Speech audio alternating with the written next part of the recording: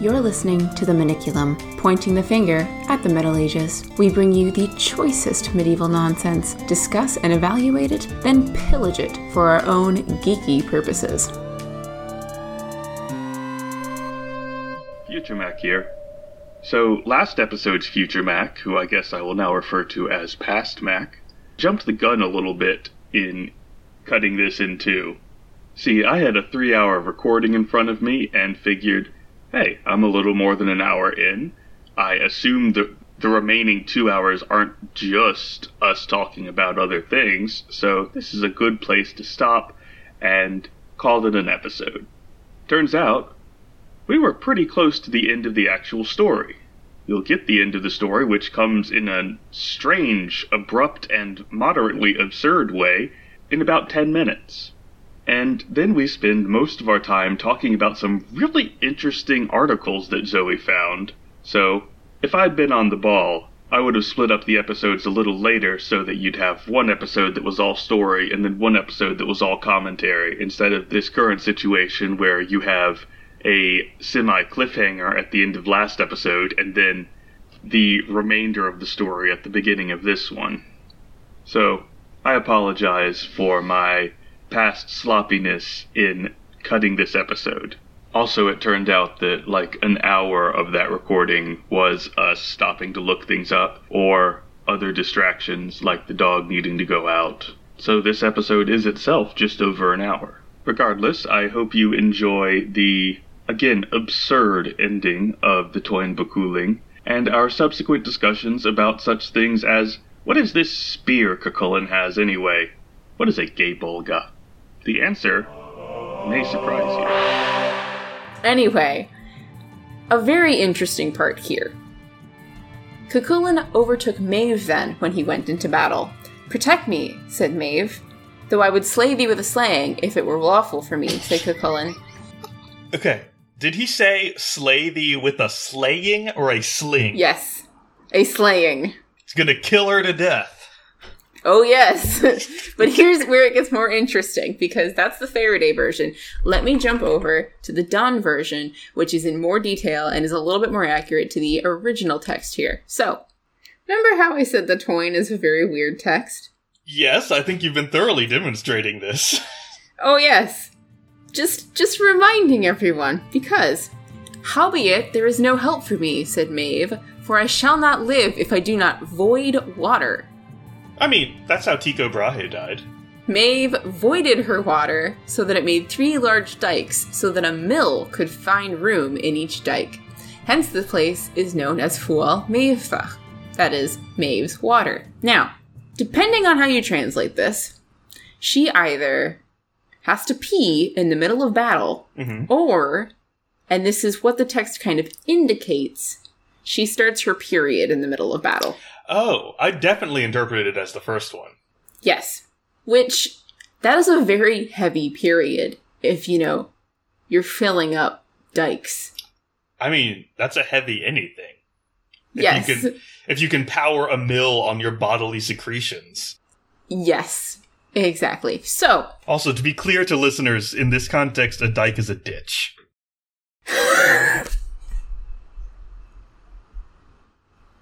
I can't believe we have to specify this. I mean, there are at least 3 definitions, and it's gotta be clear. This is true. Okay. Cuchulainn came upon her as she was thus engaged on his way to the battle, and he did not attack her. He would not strike her a blow from behind, and he also spared her because it was not his wont to slay women, which is just totally untrue. Didn't he just do that, 10 minutes ago? Yes. Oh, they didn't count. They were just peasants. I guess. I don't know. "Spare me," cried Maeb. "If I should slay thee, if it were just for me," Cuchulainn answered, "arise from hence, for I deem it no honor to wound thee from behind with my weapons." "I crave a boon of thee this day, O Cuchulainn," said Maeb. And he's like, "What do you want now? You're my enemy." "That the host be under thine honor and thine protection till they pass westwards over the great ford." "Yea, I promise that," said Cuchulainn. Then went Cuchulainn round the men of Erin, and he undertook shield defense on one side of them in order to protect the men of Erin, that is to say, the Connachtmen, that is to say, his enemies. So why does Honor demand that he do this? I don't know. Because this seems like she just asked nicely, and he's like, I guess I gotta. Like, that doesn't make any sense. She's a lady, she is unarmed, and she started her period. I will give her that she is female. I'm not sure I'd describe Maeve as a lady. That's valid. She's very unladylike. But apparently, that is exactly what goes on. That is literally how this battle ends. Like, there is not a lot of to-do after this, because then the battle was broken. And Maeve said to Fergus, "Faults have been made today, O Fergus." "It is customary," said Fergus, "to every herd which a mare precedes after a woman who has ill-consulted their interest." So he's basically saying, like, yeah, you're an idiot. You've been an idiot this entire time. Yeah. They take away the bull then that morning of the battle, so that so that he met the White-Horned at Targbaga. I'm not pronouncing that whatsoever. That's way too long. Anyway, the red bull meets the white cow, and no, they're both bulls. They take the bull away, so that the name of the hill was Roy Dedant. Okay. And everyone who escaped the fight was intent on nothing but beholding the two bulls fighting. Because, at long last, at the end of all of this, he came with the rest to see the combat of the bulls. The two bulls went fighting over Bricriu, so that he died therefrom. That is the death of Bricriu. So, this guy... It's just some guy. Just got ran over by the bulls. Yeah. Bricriu is Old Irish for bystander. Yeah. The foot of the Dun Cuailnge lighted on the horn of the other. For a day and a night he did not draw his foot towards him, till Fergus incited him and plied a rod along his body. "'Twere no good luck," said Fergus, "that this combative old calf, which has been brought here, should leave the honour of clan and race, and on both sides men have been left dead through you." Therewith he withdrew his foot so that his leg was broken, and the horn sprang from the other and was in the mountain by him. That's why this place gets its name. He carried then, that is to say, the bull carried then, a journey of day and night till he lighted in the loch, which is by Cruachan, and he came to Cruachan out of it with the loin and the shoulder blade and the liver of the other on its horns. Then the hosts came to kill him. Fergus did not allow it, but that he should go where he pleased, that is to say, the bull. Then he came to his land and drank a draught in the river upon coming there. It is there that he left the shoulder blade of the other one, and that is why it has the name Finletha. He drank another draught in Athluan. He left the loin of the other there, hence it is Athluan. He gave forth his roar on another place, and it was heard throughout all the province. He drank a draught in Tomra. And then the liver... Didn't we just leave the liver? No, he caught the liver on the horns. Anyway, the bull drops the liver of the other bull in Troma. And he goes to another place. There he used to be with the milkless cow of Diary, and he made a trench there. Hence it is Fort Buerig. Then he went and died between Ulster and Avach at Drum Tarib. Alil and Maeve made peace with the Ulstermen and with Cuchulainn. For 7 years after there was no wounding of men between them. Finnevar stayed with Cuchulainn, and the Connachtmen went to their country, and the Ulstermen to Emain Macha with their great triumph. Finite. Amen. I kind of like that apparently the Red Bull and the White Bull cancel each other out like matter and antimatter. I think it's hilarious. So, that is, eventually both bulls die. Yep. Which I believe you can read, historically, you can read a metaphor into it that, like, both sides of Ireland are not better for this. Because Cuchulainn eventually also, has to die of his great struggles. But that is the Tain. That was certainly a series of events. A very long, strange series of events. And a very needless series of events, in my opinion. There's a lot of points where it's just like, I don't see how that follows. I don't see why you're making these decisions. I know, it doesn't make any sense. I do kind of like that the whole battle ends because Maeve's like, I gotta either pee or some kind of bio break. BRB, bio break, Cuchulainn, make sure that my people and I don't get hurt in the meantime. And he's like, I guess I gotta, and that's the end of the battle. Yeah, I mean, Cuchulainn turns Fergus away because he's like, I've already killed one of my kinsmen. I don't want to have to kill you. And Maeve decides that her period is more important than actually winning this war, which, as a woman, I can understand, but... As not a woman, I can understand, because it's a dumb war. Most things should be taking precedence. So, on this point, there's a couple of interesting technical research bits. So let me pull up my notes on these.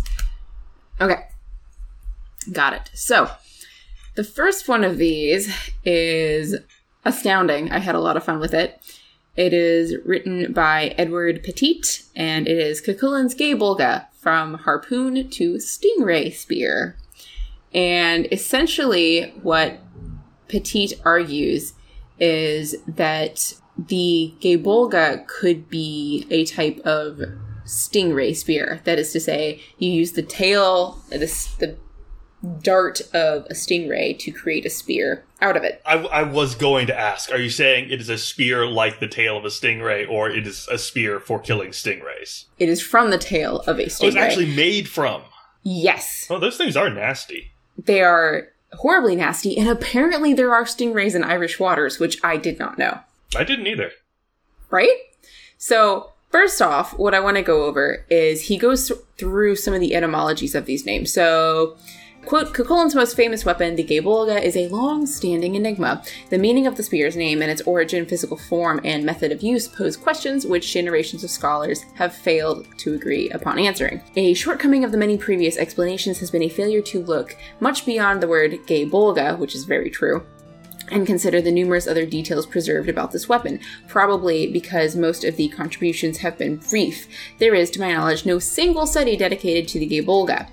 I attempt to itemize the characteristics of this weapon and its use, and argue that, at least in the 17th century, it was probably imagined as a spear tipped by the caudal spine or spines of a stingray. Whether this concept of the Gaybolga was current in medieval Ireland is doubtful. The stingray association may well have developed later, perhaps partly to explain some of the weapon's highly peculiar characteristics in the medieval texts.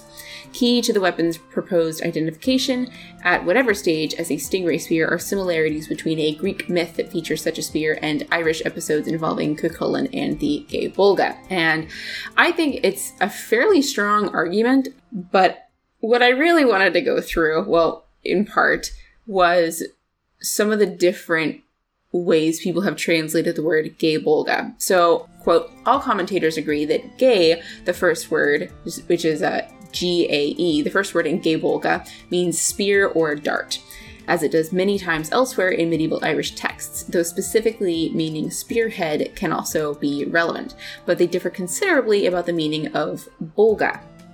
So some translations include belly dart, dart of the belly, or barbed spear, which makes sense given the spines coming out of it that we've talked about. It has also been translated spear of the bellows, body spear, bagged spear, spear of swelling. Did you say bag spear or bad spear? Bagged. Oh. Like bagging your groceries. I feel like that would make a shield less effective. Or a spear, past Mac. I don't think he even noticed that he misspoke. If you put it in a bag. A spear, yeah. But, okay. But here, and I quote, a couple other translations. Spear of swelling, an erect penis, a spear of the sack, penis and scrotum. Oh, now I understand bagged spear. Yes. Or, quite literally, the gay bulge, which literally is just G-A-Y-B-U-L-G. Okay, so this entire time, you've been telling the story, I've been going I'm not going to make a joke about the name Gaybolga. That would be rude. But apparently, some old scholars have already beaten me to it. Oh, yes. Oh, yes. Indeed.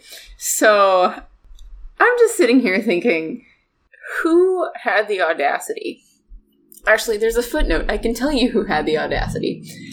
Kieran Carson, who wrote a new translation of the Tain Bo Cuailnge in 2007. His translation is great, actually. Oh, so it's not an old scholar, it's a recent thing. It's a recent scholar who has called this the gay bulge, which I hesitate to say this, but if you're a player in need of naming, your weapon, this is an option. Spear of Swelling for all you bards out there. Yeah, I do like that apparently it is... multiple people have interpreted this as a metaphor for Cuchulain's dick. Yes, precisely. There's also a suggestion that there's a similar spear, like an Inuit harpoon, that is used as a throwing stick with a line and a float named after the air bladder, that is to say, the bulg, which is tied to the harpoon by a long string and serves to facilitate its recovery from the water. Oh. Which also makes a lot of sense, given that Leg, you'll remember, sends the Gaebolga downstream to Cuchulainn. Yes, he does. So he would need a way, like, how would this work? Like, you're sending a hefty chunk of a weapon downstream. Well, if it automatically already floats and it's made from an aquatic animal, yeah, you've got all of these associations. Yeah, and, I mean, I know people don't think of it like this, but the Inuit and the Irish are not actually as geographically separate as we imagine. So, no. The idea that, like, an Inuit weapon could find its way into Ireland, or, like, the idea, at least, could be transmitted, is not far-fetched. Well, the climates are also very, very similar. As someone who has lived in South Central Alaska and Ireland, the climates are very similar. They have, the geography is similar. Alaska's harsher, but if you get down into the more temperate regions, like along the Panhandle, you've got puffins, you've got basically the same wildlife. The hunting would be very similar. So it's a fascinating idea. And Peters explains that the main traits of the Gaebolga are, and he's got a very long list, which he breaks down each part, but I'm just going to summarize by basically going through what the list is, which is to say, a projectile spear used almost exclusively by Cuchulainn. It's also a martial feat, meaning it's the move itself of using the Gaebolga, taught to Cuchulainn by Scathach, Aoife, or a sea god, which again ties back to what it could be made from. Used once per battle against very difficult foes, occasionally sent downstream by the charioteer, can be cast in shallow water, is frightening, accurate, sharp, strong, highly penetrative, thin, single-pointed when cast, but multi-pointed afterwards, reverse barbed, white or bright, like a bellows, made from part of a sea monster, and venomous. Whatever that means. I have a couple questions. Okay. Did he use the phrase highly penetrative on purpose? I don't know. But it is listed. Okay. He chose it for a reason. Yes. Second, where's the information that's made from part of a sea monster? Where'd that come from? Let me find it. Stand by.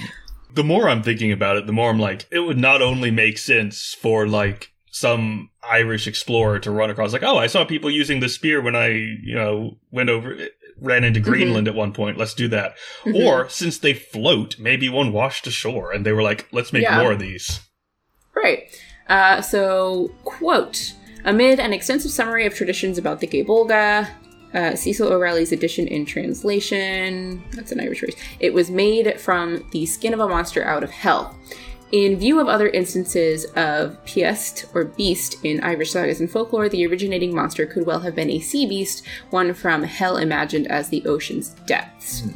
So he goes on and talks more about that, but it makes sense. See, it makes a lot of sense to me that the Gaebolga would be coming from a sea monster or made of something or associated with the sea, because if you remember how Grendel's mother is described, she's got all these fiendish, hellish elements, and yet she lives in the bottom of this deep ocean, dark pond, swamp thing. Yeah. And so you get this weird overlap. And so I see the same thing here with his argument for the Gaebolga. And I don't even think he talks about that connection at all. That's just something that I saw and thought, okay, this makes sense. Right, because Grendel's mother is like she's a sea wolf and she rules the waters. Mm-hmm. Exactly. And she's a monster. She's a fiend from hell. That's how she's described as well. So if the Gaebolga is depicted similarly, it would make sense that it's made from a sea monster. Right, and that tracks with both the stingray spine and the whole bladder thing. Exactly. So he goes on to say that stingrays typically inhabit the bottom of seas and rivers. Some, such as the common stingray, have a white, venomous, many-barbed spine enclosed in a skin sheath about 1/3 of the way down the tail, beneath which is often a smaller spine that grows to take the larger one's place. Furthermore, when wading in waters inhabited by stingrays, it is advisable to wear strong protection for the feet and lower legs. This is extremely good advice. My cousin stepped on a stingray once. He got a nasty wound on his foot. Ooh. And Cuchulainn wears thick calf protection, which is pretty ideally, suited for an encounter with such creatures. Most interestingly, the writings of classical authors testify to the knowledge of a spear tipped by a stingray's spine in the ancient Greek myth of Circe, Odysseus, and their youngest son, who slew his father with a spear tipped by a stingray's spine. I don't know this myth. This myth derives from Telegonia, an epic poem ascribed to Eugamon of Cyrene. That poem is lost, but the story is mentioned in other classical works, among them the Bibliotheca attributed to Apollodorus. So if you want to read more about that, there's a whole section of that in this article. Information and stories from the east, where the Gaebolga came. It was not only possible that the source of information on stingrays. So he says that some Irish people, particularly fishermen, may well have had first-hand knowledge of the fish, as stingrays are present in Irish and Scottish coastal waters and estuaries, where their numbers increase in the summer and autumn as they swim up from the Mediterranean. So I think it's fascinating that there's both a historical, mythical way that this could have come down, but also a very factual way. Yeah.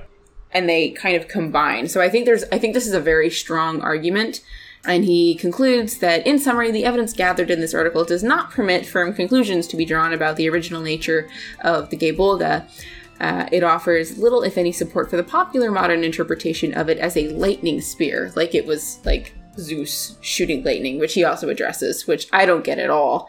Where would that come from? Yeah, again, it comes more from the Bolga term than anything else, but I don't think it fits the description. Medieval sources describe a throwing spear used in water and equipped with many barbs that appeared only after penetrating the victim's body, which strongly suggests that they were sprung and held in place by a retaining mechanism. Originally, or at least in the early stage of literary portrayal exaggerated for dramatic effect, the Gaebolga may well, therefore, have been imagined as an advanced fishing spear or harpoon, a weapon with many reverse barbs designed to remain stuck within aquatic creatures. This could also explain why its exclusive use against champions in single combat was deceitful and monstrous violation of the principle of fir fair, which he goes into, but again, it kind of goes back to Cuchulainn's status as a hero. So that is a little bit more understandable than whatever the indigenous people were using. They're screaming, hurling weapons. Yeah, but I forgot about that. I've got to find out what that was. I don't know what they are, man. But I figured since we could identify this one, or at least we had a pretty good shot at what this one was, I wanted to bring that in. Also, weird names, and apparently you are not the only one who has... Who was translating it as is that because that was definitely one of the things you mentioned. When someone had it written as penis and scrotum. Yeah, let me find it. Here we go. Because that's either ridiculous or a brilliant commentary on how this whole thing is a dick-waving contest. The Spear of Swelling, Spear of the Sack are two other options. Or the Orked Spear. So... I mean, I feel like if you can use forked as a euphemism, there's something wrong somewhere. Yeah, that's true. So, they were all by Kieran Carson. So, Carson's definitely going for the penis imagery. Okay. Which, I've heard arguments that the ripping off of Grendel's hand, right? Is it Grendel's hand, or does Beowulf rip off Grendel's mother's hand? It's Grendel's hand. It's Grendel. Yeah, it's Grendel's hand. It's ripping off his penis. So, I've read arguments for that. That makes no sense. Oh, it was a feminist paper that I really didn't agree with, and it was Beowulf rips off Grendel's hand as a notion of his masculinity. Oh, like metaphorically. Okay, I thought you meant literally. I'm like, no, Grendel reaches for him and Beowulf grabs his arm. Like, did you think, are you arguing that he reached with his because I feel like that's not true. No. Like, ripping off his arm is like a metaphor for ripping off his dick, which, like, at that point, I think that the Anglo-Saxon poets would have been willing to just write that out. Yeah. So I didn't really, I disagree with that interpretation of that one. But, yeah, like there are definitely wounds described in medieval literature that are supposed to be to sensitive regions, but they're usually just say like thighs or loins. But I've never seen arm used there. No. So anyway, you have the license to interpret this as you will, and my point here is that many people have translated this in many different ways. And that apparently Kieran Carson has a dirty mind. There you go. So, there's that one. There's also another article by Donna Wong called Combat Between Foster Brothers in the Tain Bo Cuailnge. And this, I think, is very, very fascinating because she breaks down the moment where Maeve calls Ferdiad to battle. And so she notes that he is trapped between the dishonor of defaulting on a contract and the betrayal of fighting a foster brother. And it's so obvious that his charioteer points it out. Quote, the combat is self-consciously staged by foes who manipulate Ferdiad from beginning to end. By now, fighting Cuchulainn is an impossible proposition to every sensible hero in the host, a point emphasized by the long lapse between the Adid Luch and Cormac Main, which are two of the different episodes covered within the Tain. So it's broken down into little chunks. Since Maeve can no longer engage warriors from her army, the 4 provinces of Ireland must confer about hiring someone outside of their host. They hold special meeting to discuss who it would be, and nowhere is the candidate's will acknowledged, for after winning an election of which he is unaware, he is sent to the ford in accordance with the elector's wishes and regardless of his own. By extolling Ferdiad's traits, the electors simultaneously reinforce their confidence in him and build similar expectations in the audience. Because it is explicitly stated that both Ferdiad and Cuchulainn are matched in everything, except Ferdiad has this special, like, horned armor shield, and Cuchulainn has the Gebolga. Aha. I thought this was a very nice point. In 3 sentences, she changes what Ferdiad initially swore to, which is vengeance on Cuchulainn for an unjust slander, to his consent to fight Cuchulainn on behalf of Connacht. Her reminder that Ferdiad is the son of the king of Connacht portrays him as the natural foe of Cuchulainn, whose mother is variously described as either daughter or sister of Conchover of Ulster. So, again, enemies by blood, as well as by honor. So she's twisting this, and I think this is a very, very good close reading of Maeve's character, because it's not, we've been poking fun at Maeve this entire time of like, oh my gosh, she's such a bitch, but she's a clever bitch. Yeah. And so you gotta give that. I do have some respect for her, what's the word I'm looking for? Her wiliness in arranging that Ferdiad Cuchulainn fight, because that really was a turning point. It worked out well for her. Yeah, it changed the entire course of what was going on, because that's when Cuchulainn broke. So I thought that was a very astute observation. She also notes that fosterage relationships... No, it is in a different article. I have another article on fosterage and kinship in Ireland. Okay, so this is Peter Park's article, Fosterage, Kinship, and Legend When Milk Was Thicker Than Blood. Here, I just have a couple of interesting quotes about Cuchulainn and his relationships. The first is, quote, Joseph Nagy pertinently commented on the narrative and symbolic functions of these adoptive linkages within the ranked segmentary order of Irish kingdoms. Cuchulainn is fostered by representatives of all segments of society, high and low. He is thus recreated in the image of society and is obligated to defend it in its entirety as payment for his youth. And this harkens back to the fact that his father is a god, his foster father, he serves as the Hound of Cuchulainn, who is a farmer. His mother is the daughter of a king, and he also has, like, he was sent away with Ferdiad to train, and those were by people in exile or outside of the country. So that is like the scope of who he has in his family. So he cannot escape obligation to anyone at this point.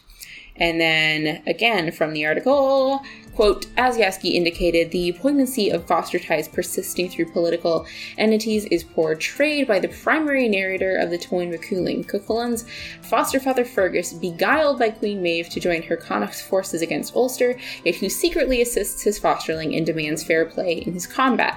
But other foster kin of the hero, similarly seduced by Maeb's promises of conquered land or espousal of her daughter, agree to fight him. Cuchulainn regrets that they seek him out for combat and appeals to their bond as foster brothers and to their mutual affection.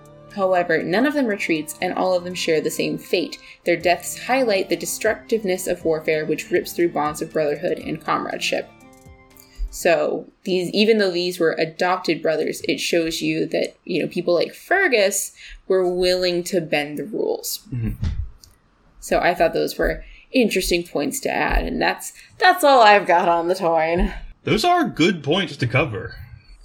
I think they're pretty important when you look at the text in whole. I'm absolutely going to read more about the gay Volga. It's such a weird weapon. Yeah, that sounds fascinating. And a weird metaphor, or whatever you want to make it. I'm sure there's more on it. In all of these, honor-based, combat-centric narratives, most of the weapons are metaphors anyway. This is true. I've heard so many arguments for this. In the Old Norse translation, practice we're doing right now, we're translating chivalric sagas. And one of the ones we were doing was a translation into Old Norse of, I think it was, French stuff. Yes. I want to say it was Chrétien, but I might be getting things mixed up. No, it was Chrétien, because this was Percival. This was Percival's saga. Okay. And there was one line where they're fighting out of honor. It just goes and they both had stout, thick, long lances. And that is, the subtext is becoming text. No! No! Have you ever heard anything like that, for a woman? Because I feel like in medieval texts, it's either just her breasts were gorgeous, or there's I no subtext there. Or maybe I'm just not reading it, or I haven't heard commentary on it. I don't know. I feel, I don't know. Because we usually get euphemisms for their thighs. It pierced his thigh. Yeah. Or we get long lances. But for women, it's usually her face was shining and her bosom bright. And it's yes, she's got lovely tatas, we understand. But there's not exactly, you gotta remember that the Latin word for sheath is just vagina. Mm-hmm. There's no euphemism there, it's just the same thing. But you don't really see that in medieval texts, I feel like. Yeah, I wonder if there's less poetic euphemism. Are we just not noticing them, or do they think it's just, what's the word I'm looking for? Uncouth? Yeah, that's what I was going to it would be improper to... Yeah. Yeah. Well, that's the joy of Shakespeare, though, isn't it? Is yes. Because when you've got the title of Much Ado About Nothing, if a thing is slang for a man's, then nothing is slang for a woman's. So basically, the entire title of the play is Much Ado About Pussy. Yeah. Because that is the entire joke of the play. So if Shakespeare had it, and the Romans had it, then there's gotta be a middle one. I just haven't seen it. I think there's some in Chaucer. Oh, there's gotta be some in Chaucer. Of course there's some in Chaucer. Oh. I think the Miller's Tale, we get the phrase, the quaint thing. Oh my. That, is the etymology behind one of the swear words that I will not say out loud. Yes. I know which one you're referring to, though. Future Mac here. I looked it up, and it's actually the other way around. Quaint was being used as a euphemism for that word I won't say. It's just a wordplay substitution using a similar sounding word I guess the closest modern equivalent would be the rhyming slang version, Burke. But the point is, it's the other way around from what Past Mac says. That makes sense. It's definitely there. I just think it's less pervasive. That's true. But I think it's also less pervasive in the way that women are also less pervasive in medieval texts. Yeah, like I think the reason that so much comes down to phallic symbols is because the writers are male, and that's what's on their mind. And they're like, well, I'm not going to write about, like, naked women, because that would be rude, but, like, the dicks just kind of sneak in subconsciously.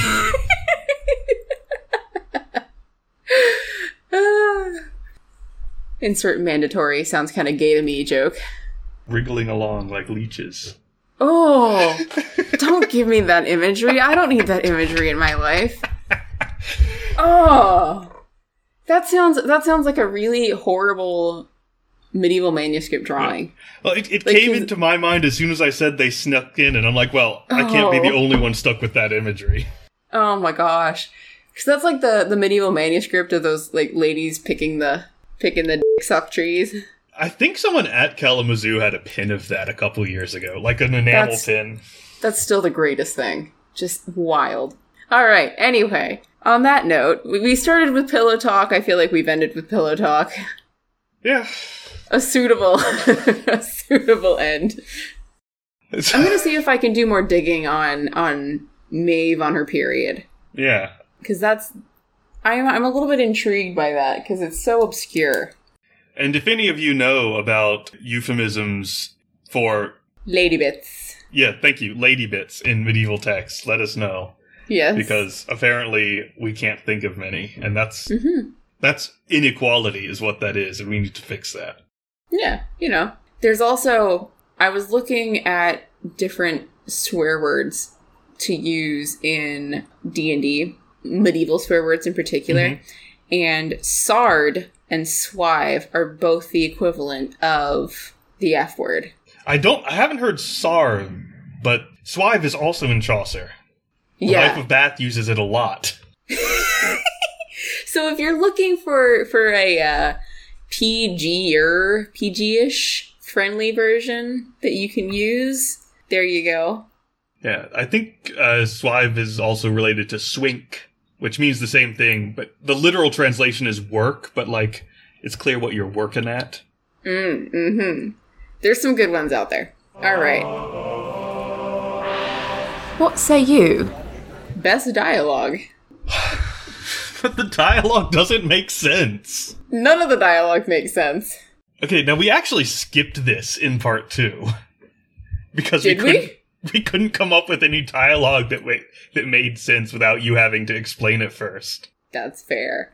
Okay, I think my favorite here is either like the horrible poetry of these charioteers, or when Ferdiad is like waving goodbye and going to his death. Maeve's like, "Don't you see your future son-in-law?" And he's like, "Oh, is that what he's doing? Is that what's going on here?" That was pretty good. He's so done. He's so over this whole war. If that apple thing was a euphemism, I think it might qualify. We'll count it. That's a good one. Oh, man. Okay. All Tobrast. Best deaths. Well, Ferdiad's was pretty dramatic. Very dramatic. I think other candidates have to be the bulls. Yeah, that's a pretty gruesome one. The random bystander who gets trampled by the bulls. True. I also really like the decapitation. Yeah. Oh, that on his was shield. Good. Yes. That one's my favorite because, like, how badass is that? Because apparently the edge of your shield is so sharp. You know, you just chuck it into the ground and you just launch yourself at it and you decapitate yourself.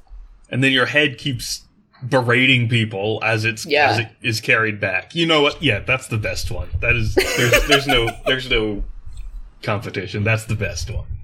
Yeah. Bestiary. I think the bulls count for our bestiary. Yeah. Do we have anything else? I don't think we have anything else here. Coming up empty. So just the bulls. Yeah, bulls. Okay. What are we going to use for a D&D game? Stingray spears. Yeah.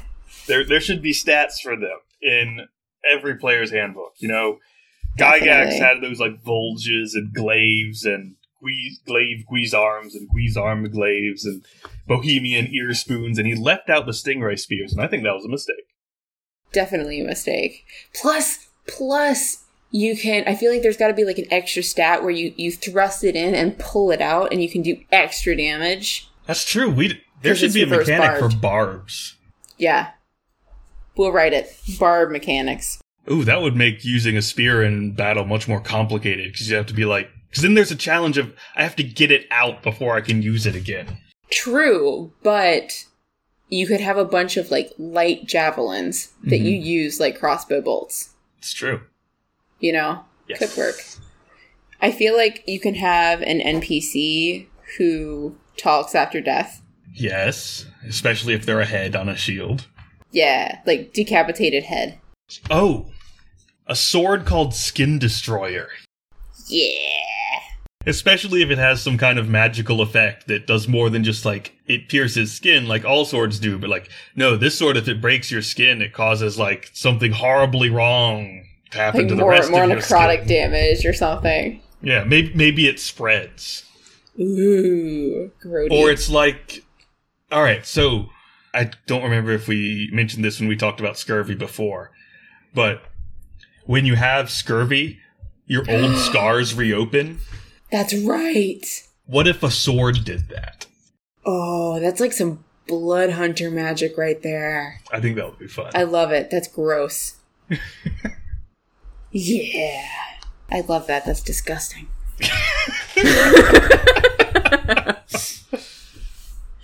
I love body horror. What can I say? Let's see. I am... it depends on your players. But I feel like it would be really interesting to do, like, period problems. That would be interesting, actually. It depends on your players, and it depends on your table, and what your players are okay with. You almost definitely have to be someone who has periods as a GM. If you don't have them, you probably shouldn't use them as a plot element. I mean, I'm happy for you to. Like, speaking as a lady, someone who does have periods, I feel like if you want to incorporate that, do it, but do your research. Yeah. You know? I feel like it's a very dicey area, and it could go offensive really quickly if a cis guy is trying to use periods in their game. It's like, you're gonna get something wrong, or it's gonna be you know, that's true. I don't know. I just think, like, that probably goes too far. I was gonna say blood magic would be interesting, but that probably goes too far. Okay. That class needs to exist. Very powerful blood magic. You can only use it for like a few days each month. That would be so cool, though. Oh, no. See, that is the right way to incorporate periods into D&D. Yes. Yeah, I like that. You should write up that class. Blood Witch. Oh my gosh. And then everyone's like, what is this person's deal? Like, are they like a werewolf or something? How does this work? And it's just like, nah, man. No, the moon thing is metaphorical. Yeah. Oh no. That would be interesting. That's pretty good. All right. What else have we got? I like the general idea of weapons made from sea monsters. I feel like true. The idea of weapons that you make from monsters should be more of a thing in D&D. I don't know why it isn't. Well, it's like the fire chickens. Yeah. You know? I like that. I was reading like a thread a while back on a D&D forum. That's dating me because I don't even know if forums are a thing anymore. Kids these days. I mean, Reddit's a forum. Oh, that's true. It counts. Also, to be clear, I'm only 31. I'm just old at heart. But I was reading a thread where they were reading through and commenting on the entire 2E Monsters manual. And there's a lot of like little bits and pieces in monster entries where they're like, and you can make this bit of the monster into armor. But like there's not a source for that. And that mechanic has almost completely fallen by the wayside. And I feel like that That should come back, but more. It totally has, and it makes me so sad. Because it would be so much more fascinating to be able to do that. Yeah. I think. So this is a great way to do that. Another thing I thought of was when either as like a pre-established thing, are you familiar with the rule of, oh, I know a guy? I'm familiar with the phrase. So somebody came up with this, and I don't know, it's floated around on the internet, so I don't know who came up with it originally or who had it as their home rule. But any of your players at any time could say, oh, I know a guy, if they were stuck on a plot point or on a quest, and then they roll to see whether the relationship with that person is a positive relationship or a negative relationship. And like, they don't necessarily know who it is. But the DM's like, okay, you've phoned a friend, so then they get to deal with that. So something that you could do is have a pre-established relationship with an enemy, and there's one person who you've made a deal with, which is like Cuchulainn and Fergus. Mm-hmm. So you have a moment where either they're like, hey man, you've got a sword in my throat, let me go just this once. And then you have to do the same for them later. Or you make that deal reversed. Right. And so then, because that could either come in clutch later on in the campaign, or it could royally screw you over. Because you don't know when the DM's going to invoke that. I'm imagining some of those, some of those tables where, with wild magic effects or supernatural consequences that have certain, retroactive things could be like, like the ones that mess with the time stream a little bit. Yeah. Things have changed. You owe the villain a favor is like the roll result on one of those. I don't know if I'm expressing that properly. No, it makes sense. Ooh. But I feel like that could be really, really interesting because then you can play with dynamics and you could either do this as like one personal player's backstory. Like, for instance, like a rogue, and they've wanted to kill this other person for a really long time, and blah, blah, blah, blah, blah, whatever. Or you could have it as a whole table rule. Mm-hmm. But it depends on how you want to play with that one. But I feel like that could be really interesting. Any way you can get the player owing the villain a favor is brilliant. Ooh, so good. But then again, you also have to have players who actually buy into the honor culture thing, because I have had players and played characters who would just go like, yeah, I know technically I owe you a favor, but... See, this is why I don't understand why people get really frustrated at playing, like, lawful good characters. Because I think lawful good characters can be some of the most interesting characters to play. And if that's not your style, you don't have to do it. I've played, chaotic neutral characters, I've played lawful good characters, whatever. But to have a character stick by that honor system and have the rest of the table be sitting there like, if you just broke your code just once, and they can't do it, I think it's fascinating. Yeah. Ooh. See, I'm here for that, so. Yeah, if you're a paladin of any lawful religion, you basically can't break your word or you stop being a paladin, I think. Mm-hmm. Mm-hmm. So they would have to uphold their favors. Yeah. Which I think makes for a more exciting game. So play with that as you will. All right. How many ages hence shall this our lofty scene be acted over? Well, there's still lots of measuring contests and pointless wars. This is true. There's also a lot of spousal relationships that are, well, I have this and you have that. So yeah. I don't think we can blame any of that on the Tain Bo Cuailnge, but there's a parallel. No, there's a parallel there. I think there's some of that honor culture is still there, and sometimes you see conflict between brothers of bond who are on opposite sides of something. But that's very much less part of our culture now. Yeah, and I feel like that's just that's a literary trope that goes way back. True. Okay, so not too much there. Yeah, I've got that. Wait. Okay, I got one. Oh. Although we may have mentioned this before.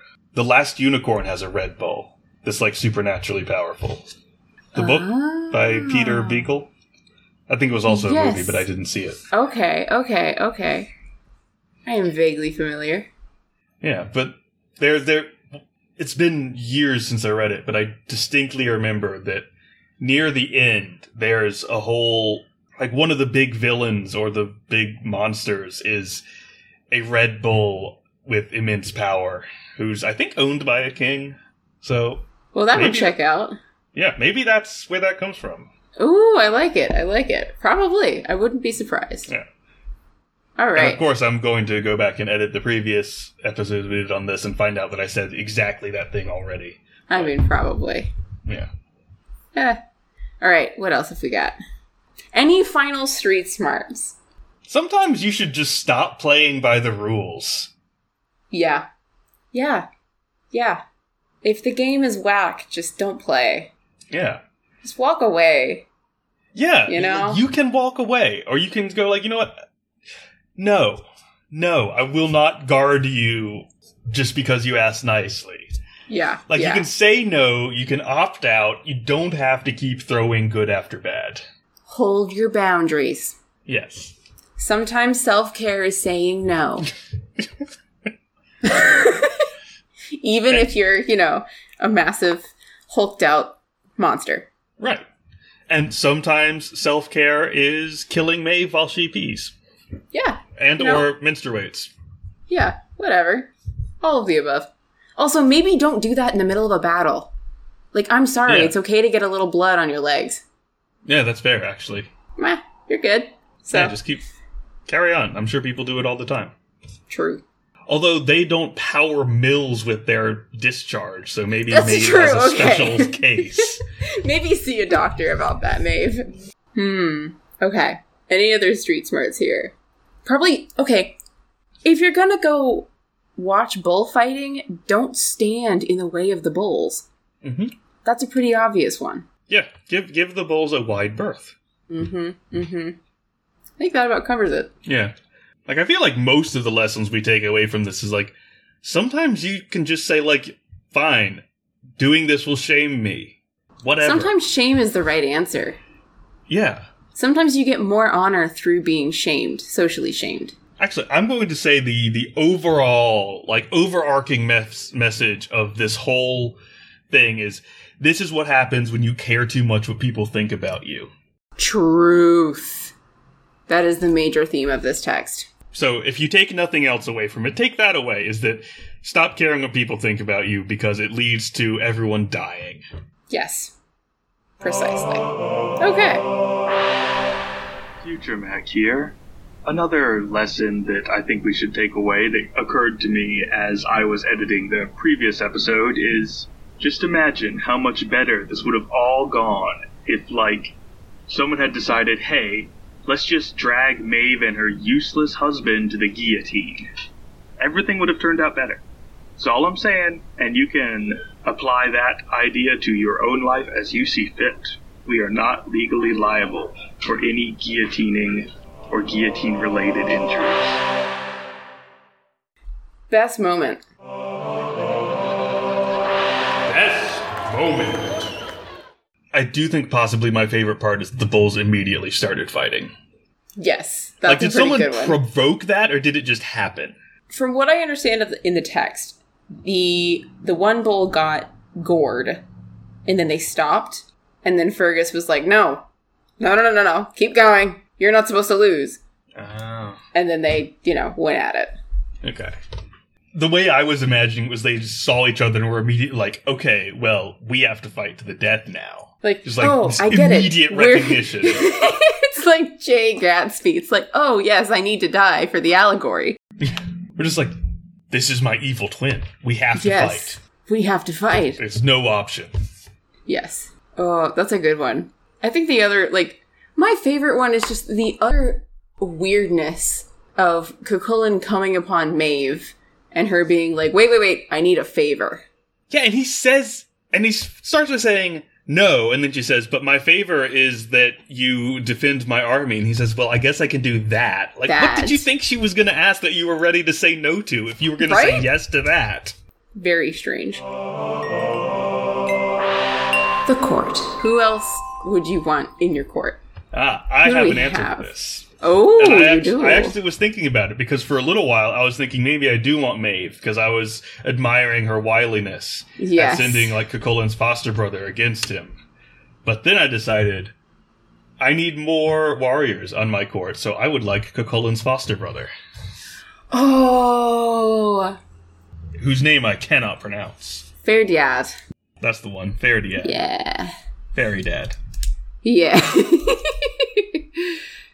That's so sad. That means that they're still separated, because I have Cuchulain and you've got Ferdiad. We've separated two married couples before. I think we can assume there's a visitation rights arrangement. Yeah, that's fair. That's fair. Ooh, okay. I want Conquevere, because he did win. He did win the battle. He did. And you can't say he doesn't know how to have a good time. This is very true. Plus, like, he and Fergus can finally make up. Yeah. Oh, that's right. You've got Fergus, too. I've got Fergus, too. So, I was going to say Maeve, but I was like, okay, first off, she lost. Second off, she's a bitch. So, I'm going to stick with Conquevere. Yeah, we're coming up on the point where we need to decide how to do our, like, equivalent to Saga Things Quarter Court. Yeah. I actually have some thoughts, but, like... Oh, good. We should sort that out later, because we've been recording for almost 3 hours now. Yeah, right? Oh my gosh. Final rating! Final rating? This section is much more engaging. Yeah, this was a lot better than part 2, which was just like, this is Cuchulain as a kid, and this is him killing a bunch of dudes. Yes. I don't remember part 3 very clearly, but mostly I remember it involved the Morrigan, so I assume it was also pretty cool. The Morrigan was... she and Cuchulain fought, and because Cuchulain didn't want to sleep with her. Right, yes. That was mostly that, and there was shape-shifting involved. I'll go with a 7, because I think it's pretty good. I think it's exciting. I also find parts of it infuriating. Yes, valid. I'll match you there. I feel like that's a good number. Oh, good lord, that's how you spell Conquevere? Yep. It's been completely different in my head this whole time. Oh, I know. These Irish names are the worst. Shout out to Dervla, who has helped me so much with spelling Irish words, because her name is very difficult to spell. Hang on, I'm going to spell it. I was going to say, I assume her lesson started with, this is how you spell my name. Yep, that is how you spell her name. Dervla. That's just Dervla? No, it's Dervla. Dervla. Okay, that's a little Dervla. better. Because I know the BH is a V. Yeah. And then there's Donica, which is also a very difficult name to spell. And there's Aoife and Tai. I maintain that either something was done very wrong, or the Irish language and the Latin alphabet are just not a good fit, and they should make up their own alphabet. They are not. I tried to audit one semester of Old Irish, and I gave up. It's such a difficult language. Other languages have their own alphabets. Make a new one that fits your language better. I would agree. But then again, I can't blame that on the Irish. I blame that on the English. So no, it's definitely the English's fault. As can be said for so much of world history. So much. But, like, most of Ireland is now no longer under the English, and they are now free to make their own alphabet, and I encourage it. I think it's a good idea. Yes, indeed. Okay. Welcome to the Leech's Corner. For headache. Oh, this is from Leech Book 1, Chapter 1. This is, like, right near the beginning. Okay. For headache, take blossoms of dill, seethe in oil, smear the temples therewith. For the same, take ashes of hartshorn. I think that's the actual antler, not like a plant called hartshorn. Okay. Mingle with vinegar and juice of rose. Bind on the cheek. I feel like that's more of a charm than anything, because I can't see that having a medical application. Yeah. Does dill help with headaches? I have no idea. Like, none of these seem like they'd work, because they're all external applications. Yeah. That's why, I mean, I understand, like, cold compress on your head or something, but yeah, that seems a bit odd. Yeah, and there's one more. Okay. For the same, take a vessel full of leaves of green rue and a spoonful of mustard seed. Rub together, add the white of an egg, a spoonful, that the salve may be thick. Smear with a feather on the side which is not sore. Yeah, the mustard's just going to burn the other side of your face, and then it's going to even out. Maybe that's the idea. Like, we're going to make... What really strikes me about this is apparently whoever wrote this only has headaches on one side at a time. I mean, some migraine sufferers only get it at one side or the other, but I usually just get them all over. Yeah, me too. Not migraines. I don't suffer migraines, but when I have a headache, it's the whole head. Yeah, it's the whole head. Or at least like a band around the head. Like, there's not like this side is aching and this one isn't. I wonder if it means like...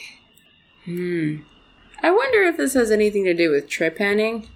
Oh, that would be really cool if it did. And for those who are unaware of what this is, it was the horrific application of drilling a hole into one's head to let out the extra pressure and bad air. Future Mac here. Zoe is only calling it horrific so she can keep all that sweet, sweet trepanation for herself. Don't let her fool you. For legal reasons, this is a joke. Although, apparently it wasn't that bad, because we have found skulls that have had that done to them multiple times, and they're all various degrees of healed. So, someone had that done, and apparently thought it worked, because they went back for it more. Yeah. Yeah. And, I mean, there are instances of it being used in modern medicine for very limited purposes, but still, though, like... I've also heard a rumor that it gives you a permanent low-grade high, but I don't know if that's true or if someone just made that up. Well, that would explain why you go back more than once.